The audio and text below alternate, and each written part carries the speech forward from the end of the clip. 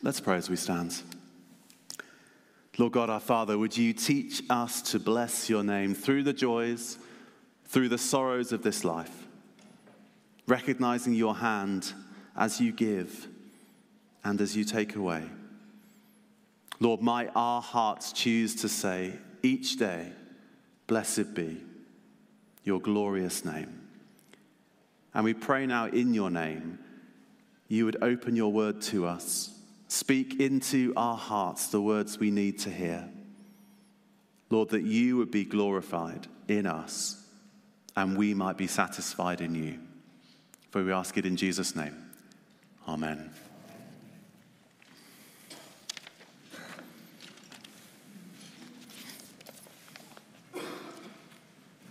Well, it's so good to be back.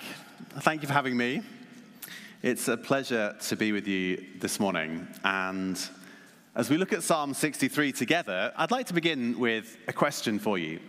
And that is this: have you ever in life been through a period of time that you could describe as being like a desert or like a wilderness?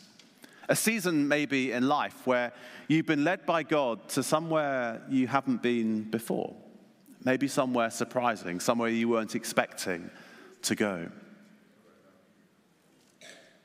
The Psalms in their entirety describe many seasons of life, many chapters and different expressions of what it looks like to live with the Lord our God. But when an individual psalm, such as Psalm 63, gives us some context into which it was written, it was important for us to take a moment to think about that before we begin to mine its depths. We're told in the introduction that the psalm is a psalm of David when he was in the desert of Judah.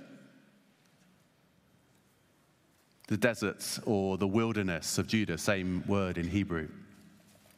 And we're to think not the Sahara as we might think of when we think of deserts, but rather a dry and arid, desolate, rocky, mountainous terrain. I've got a picture for you on the screen of the desert of Judah. And here David finds himself not on vacation, you understand. He's not gone on some sort of dune safari, but rather he's been led into the desert as a result of a coup by one of his sons, Absalom. I think that's most likely the experience that has led David here into the desert because of how he describes himself in verse 11 as the king. You may recall that episode in David's life where a messenger in 2 Samuel 15 has rushed into his presence and giving him a quite understated message. He said to David, "The hearts of the people are with Absalom." But David understands the subtlety. He gets the subtext. And so he says to all who were with him in Jerusalem at the time, "Come, we must flee, for none of us will escape from Absalom. We must leave immediately, or he will move quickly to overtake us and bring ruin on us and put the city to the sword." It is metaphorically and quite literally a wilderness or desert experience for David. It was unexpected. It was a tragedy striking when everything was in place, everything was there for him, and then it got turned upside down. And I imagine some of you will know that feeling, right? I've always been one of those annoying people who falls asleep within moments of laying my head on the pillow. My wife can begin a conversation, but I'll be far gone already. Then a couple of years ago, 2 or 3 years ago, I had this chapter in my life where anxiety and insomnia struck. I pray it doesn't return, but that sort of thing, that sort of wilderness period in life changes you. It comes unexpectedly. It comes unwantedly. And yet God can achieve things in those times. So if you wanted a summary of Psalm 63, we might say in the words of that well-known theologian, F. Prince, this is a story all about how my life got flipped, turned upside down. So if you've got a moment, sit right there. Let's see how David deals with his despair. Because that's what he does. He deals with a situation of despair, but he does so in a quite unexpected way. Now, of course, No psalm in the scriptures will at any one time describe the experiences that all of us are going through, that all of us are facing. Some of us will be sat here this morning thinking, I can't really think of a desert experience in life. Can't really think of a wilderness season. In fact, life is good. There's so much to praise God for. If that's you, praise God. But I wonder whether the way this psalm can be useful for you this morning is in terms of preparation for your soul. For each of us are told to cultivate in our hearts a pattern, a rhythm of life and relational life with the Lord that prepares us for seasons of desert. Because if we live long enough, all of us will go through seasons like this, not because God is not good, not because he is not faithful, but because the fulfillment of the Christian life always lies in the future. Today there will be days of joy and sorrow, as we sung about earlier.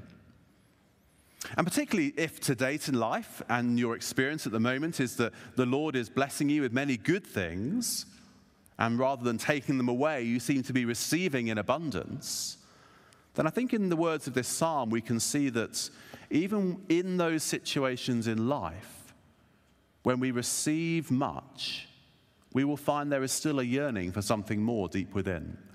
The Lord Jesus called it living water in John's Gospel.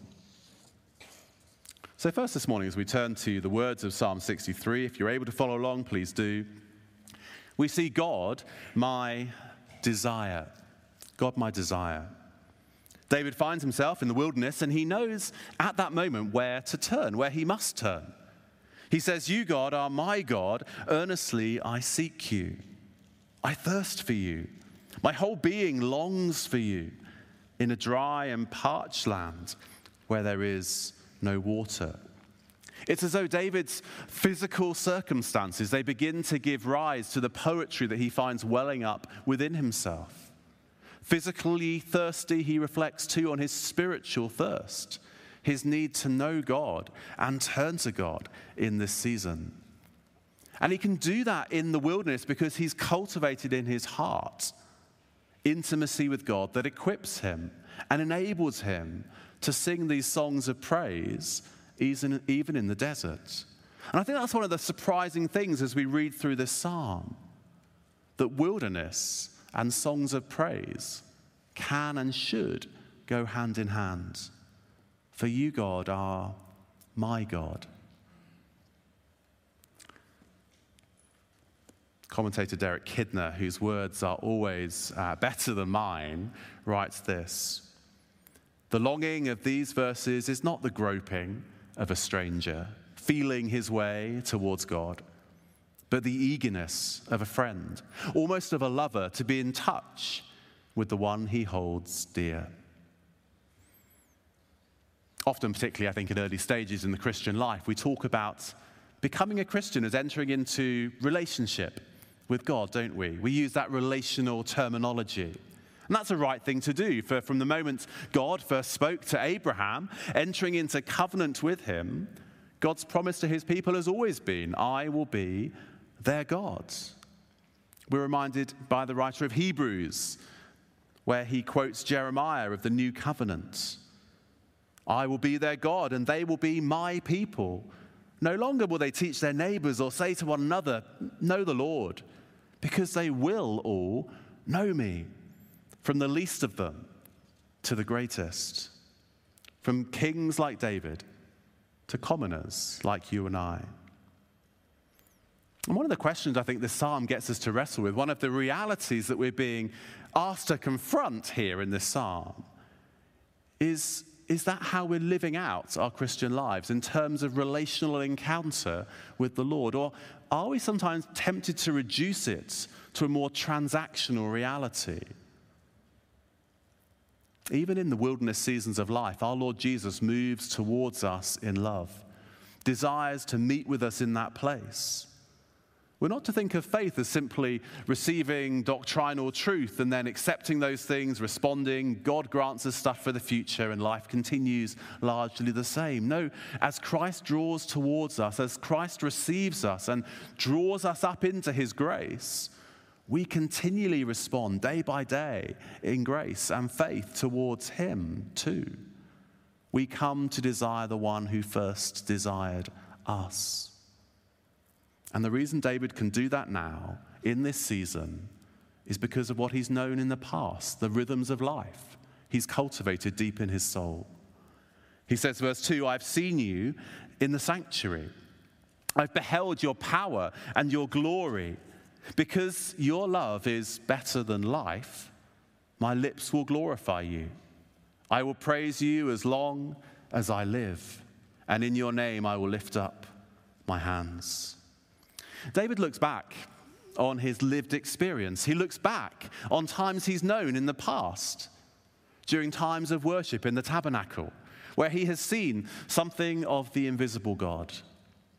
Now, yes, the Psalms are poetic, but there's something going on here because the Old Testament worship pattern was a very visual experience. As the Israelites would have entered the temple, it would have been a rich visual tapestry before them. Animal sacrifices happening in front of their eyes, people singing songs and reading liturgy.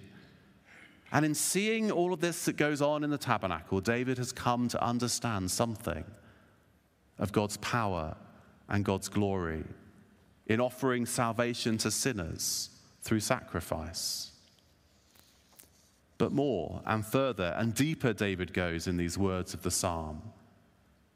He says quite astonishingly in verse 3, because your love is better than life.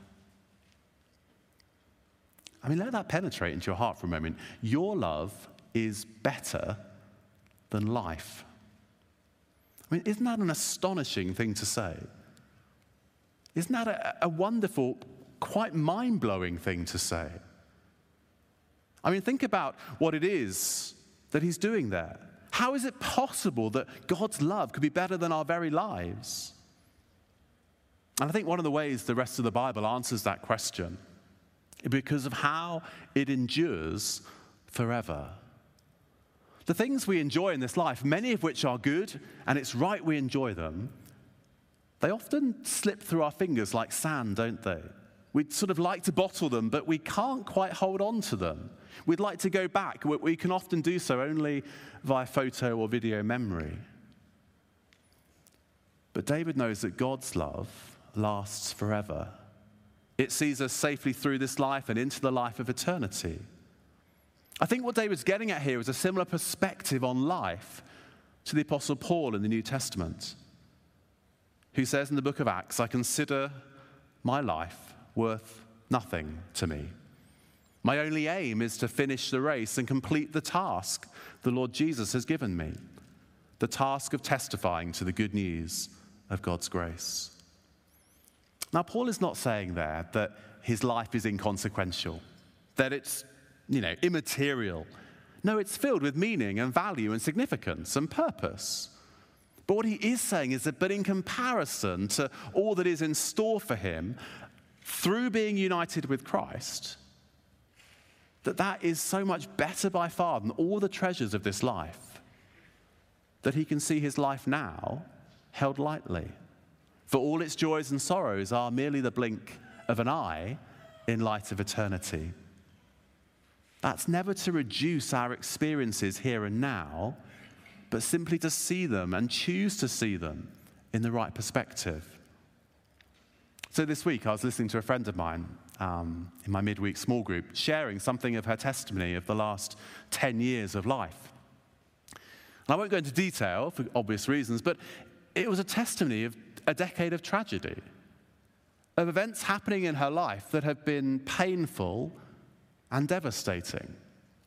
And yet it wasn't a testimony of sorrow. It was a testimony where she found that when God was all she had, God was indeed all she needed. It was deeply moving, but it wasn't a tragedy. And that is David's song in the desert. Deeply moving, but not a tragedy. Because his confidence is that the Lord's love is better than life. And so he says, I will praise you. It's like I will choose to praise you as long as I live. Because God is my desire. Secondly, God my deliverer. Look with me at verse 6. On my bed, I remember you. I think of you through the watches of the night because you are my help. I sing in the shadow of your wings. I cling to you. Your right hand upholds me. If the wilderness had sharpened David's desire for God, then here his wakefulness gives him further reason to turn to God.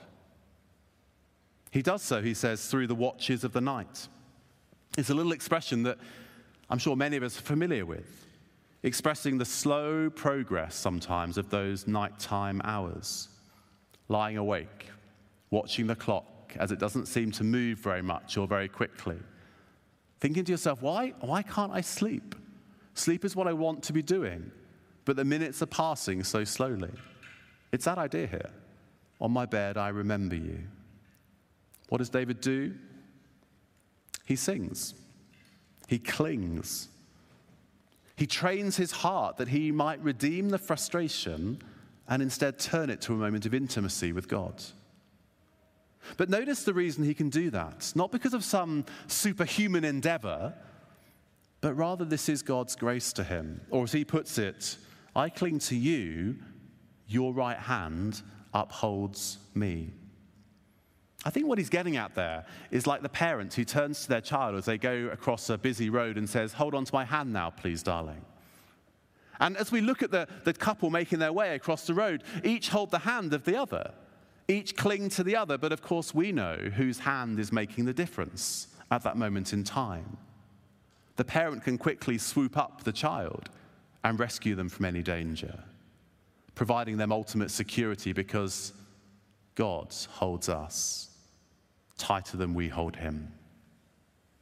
David holds on to the God who has taken hold of him, who has lifted him and planted him on the rock. God, my deliverer. And then God, my hope, verse 9. Those who want to kill me will be destroyed.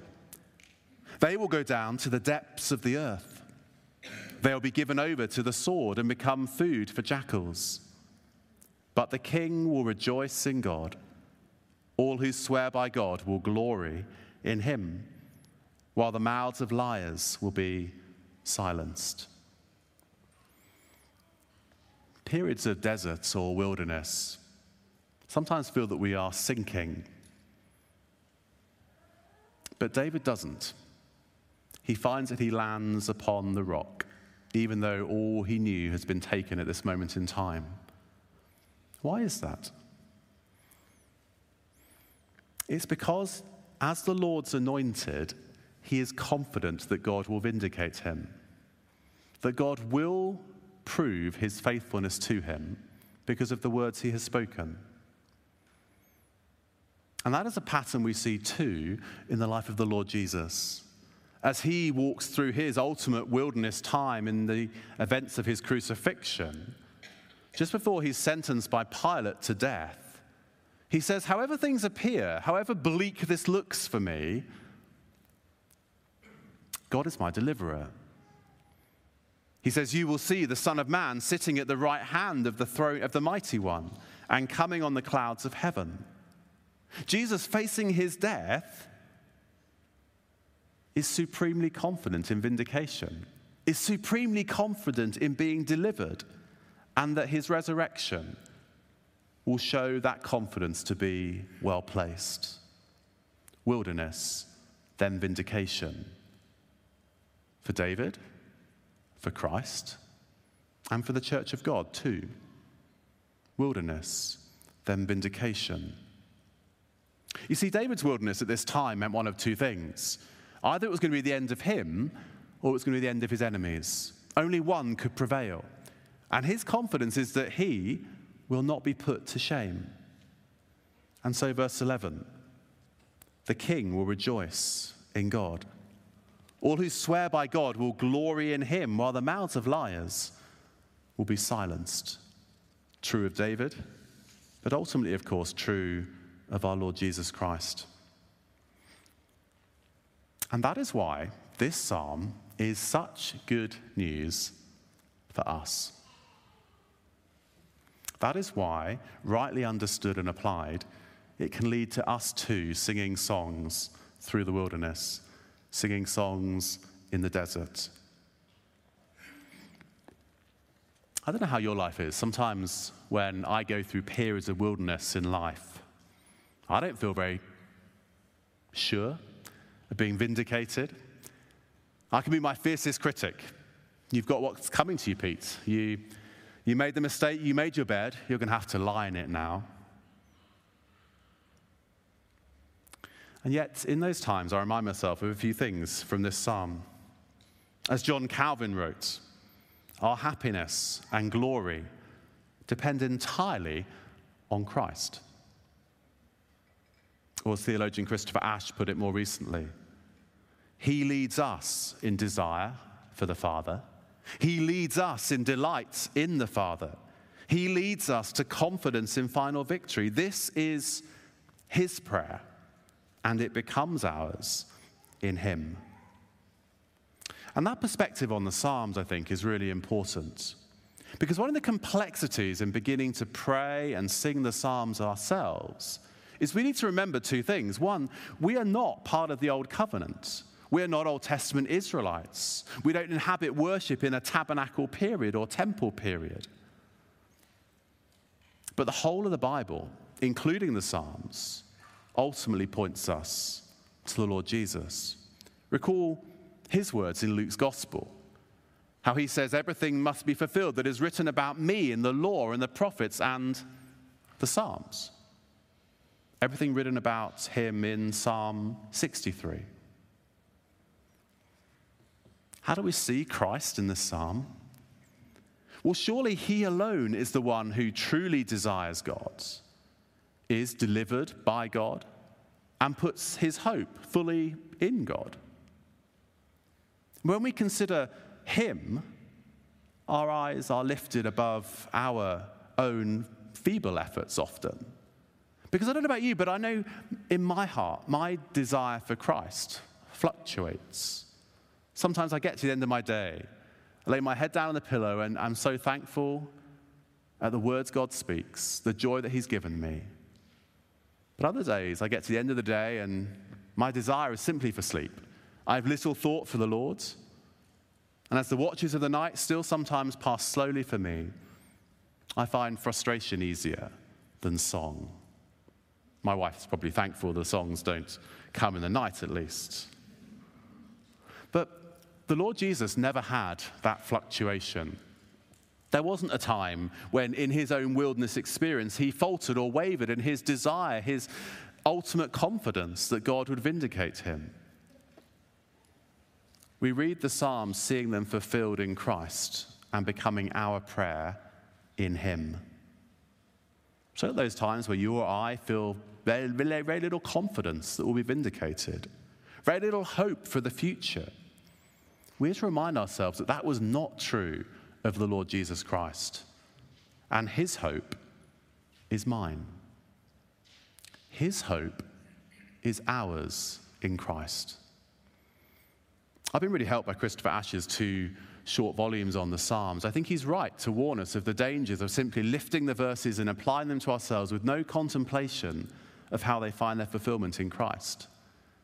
Because if we do that, then either we just ignore vast swathes of the Psalms or just ignore them and find them too weird to pray, or we find little grace in them.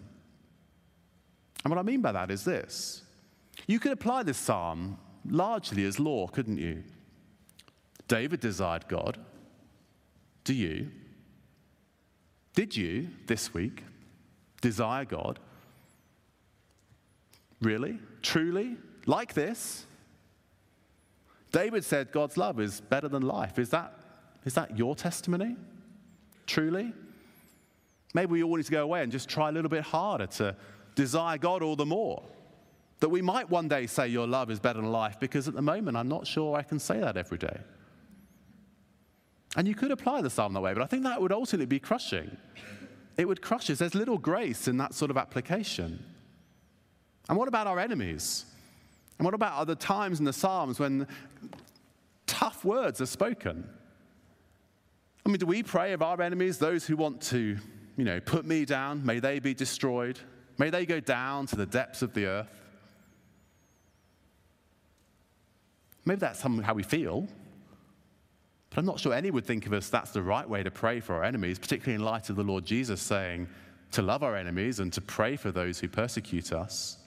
I don't think he meant pray that they'd be, put to death. You see, without thinking how the Psalms lead us to Christ, we're very selective in how any of the Psalms are able to pray. But we remember who David is as he pens this psalm. He is the Lord's anointed. He is the covenant king. His enemies are by definition the Lord's enemies, as he represents God to his people and the people to God. You and I are not the Lord's anointed, but Jesus is. He is the true and better Son of David, the one who sits on David's throne forever. He is the king who rejoices in God, and all who swear by God will glory in him. And there will be a day coming when all of his enemies are finally silenced. And in Christ, we too benefit in his victory. That is our confidence. That is our hope. What does this mean for us as we close? I think it means this. When we get to the end of our day and think, gosh,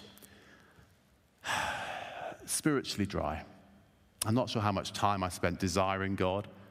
I'm not sure how much I thought I gave to my hope of glory. When I'm tempted to lie my head down on the pillow and think, Pete, it's been another disappointing day, God's probably a bit, disappointed in you today. We're to think no. No, because there was a life once lived that did desire God fully and truly. There was a life lived in total obedience to God, a life who desired and was delivered and who hoped in God. And God credits me with that life, such that the Father is truly pleased with me at the end of each day because of the fact that he sees me clothed in Christ's righteousness. And so even my small, half-hearted attempts at obedience arouse his compassion and grace as he offers us yet more of himself. And because that is true, because we come into communion with Christ, because we recognize that this ultimately is his song, as he would have sung it himself in the synagogue, we recognize that as we offer up to God our small obedience, even that, in Christ, can be pleasing to God. Frequently in the New Testament, we're reminded of this, that we're not to despair, but look to him and persevere, because our little perseverance pleases our Heavenly Father. And what a joy that is to read. So when Paul says in Romans 12, I urge you, brothers and sisters, in view of God's mercy, to offer your bodies as living sacrifice, holy and pleasing to God. That's a pleasing act when we offer ourselves to God, however small, however little. This is your true and proper worship. Or Colossians 1, 9-10. We continually ask God to fill you with the knowledge of his will through all wisdom and understanding that the Spirit gives, so that you may live a life worthy of the Lord and please him in every way, bearing fruit in every good work. By grace, we are able to please God. It is in view of his mercy, because his right hand holds us. In our wilderness experiences, when we're going through the desert, we will sometimes find that our voices falter and fail.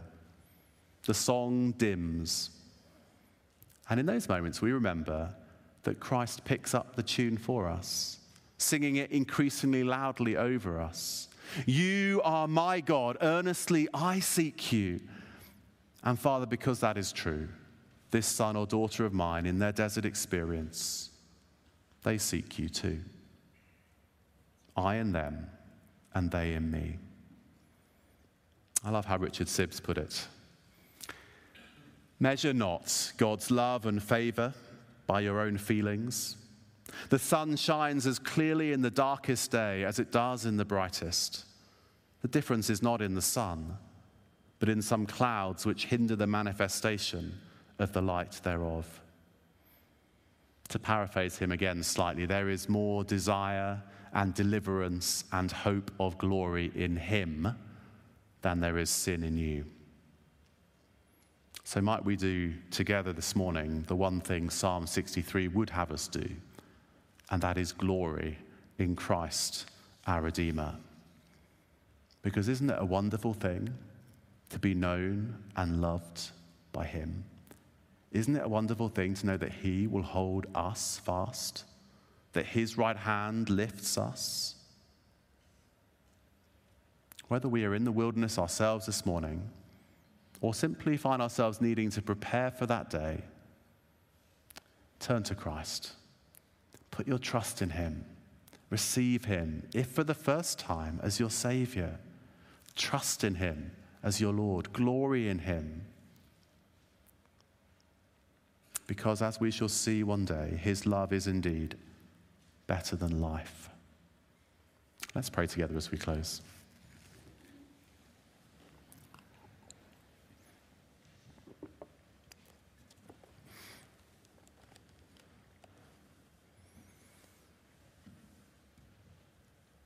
Father, might we make it our goal to please you, whether we are at home in the body or away from it.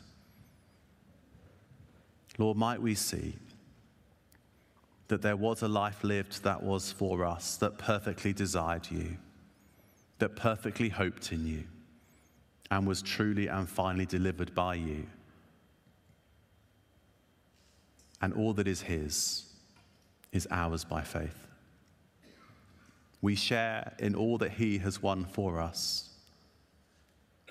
And from that place, in view of his mercy, we live out our lives, walking through days of blessing and joy, walking through days of blessing and sorrow. May we see in them both your loving kindness to us as you change us to be more like your Son, our Lord Jesus. Might we rise each day early to seek you. Might we lay our heads down in peace, knowing that Christ is our righteousness, and we come to you in his name. We glory in our Redeemer. Might we do that now in song as we close, for we ask it in Jesus' name.